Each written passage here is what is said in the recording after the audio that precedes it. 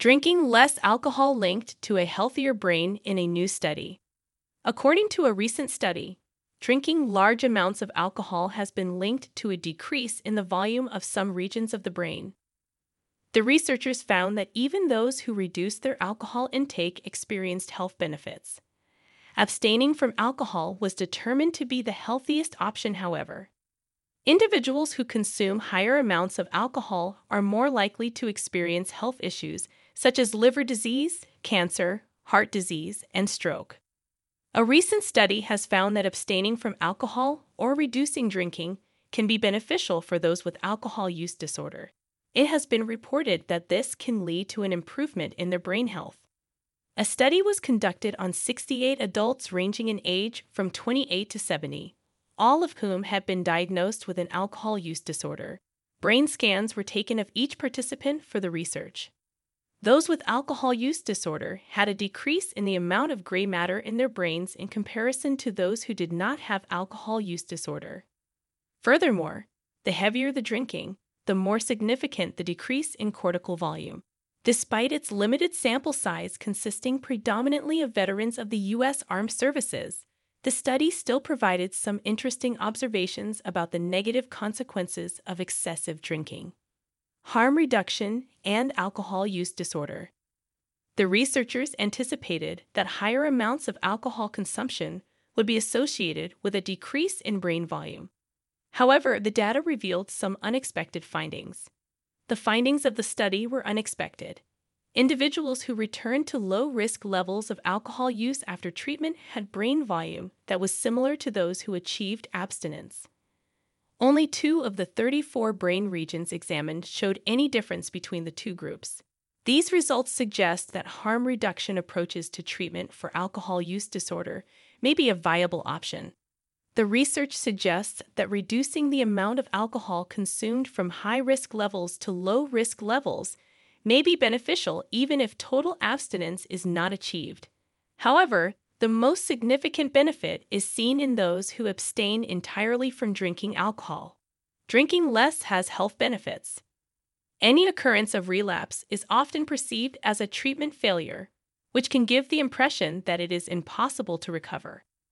Even if total abstinence isn't attainable, reducing drinking levels can still be beneficial. Those who find it difficult to maintain abstinence should not give up entirely, but instead focus on making significant reductions in their drinking. Further research is needed in this area, given the study's limitations, which include the small sample size and mostly veteran population. Further research should investigate if neurobiological traits before treatment could be a contributing factor in different alcohol consumption patterns. By doing so, it may be possible to identify clinical markers that can help distinguish those more likely to achieve sobriety from those less likely, allowing interventions to be tailored more effectively to each individual and improve treatment outcomes, May added. We would also be keen to investigate how these neurological variations are related to daily functioning and overall quality of life. How much is too much alcohol? Men should consume a maximum of 2 alcoholic beverages per day, while women should limit their intake to 1. In contrast, Canada suggests that people should have no more than 2 drinks in a week to avoid any alcohol-related health issues, while the Netherlands suggests that 1 drink per day is the safest limit. Generally, light drinking is classified as consuming 1 to 2 alcoholic beverages daily. Moderate drinking is defined as 2 to 3 drinks a day. Heavy drinking is considered to be having 3 to 5 drinks in 24 hours, and abusive drinking is defined as consuming more than 5 drinks per day. Individuals can vary in their patterns of alcohol consumption, and the early stages of misuse can begin with sporadic heavy drinking, such as having 4 or more drinks in 2 hours. This sort of behavior can quickly evolve into a problem. After the first stage of drinking for pleasure, a person may begin to drink more frequently and heavily to cope with life's challenges and to experience an enhanced sense of joy. In the third stage, problem drinking, the adverse effects of alcoholism become more apparent, impacting physical and mental health and leading to a variety of social and legal consequences. The fourth stage is dependence. wherein alcohol has already created an attachment, and the individual will continue to drink more due to tolerance. This is also the point where withdrawals are experienced when the person stops drinking. Ultimately, addiction is reached, where compulsive behaviors manifest, leading to physical and psychological cravings for the substance. Although the definitions of light drinking may appear straightforward, there is an element of subtlety to it. People who consider themselves light drinkers might still have to be aware of their habits. According to Allah, depending on the individual, drinking could be problematic even in the first stage, while some may only observe the adverse effects during the second or third stage. The impact of a substance on an individual can vary depending on how much and how often it is consumed.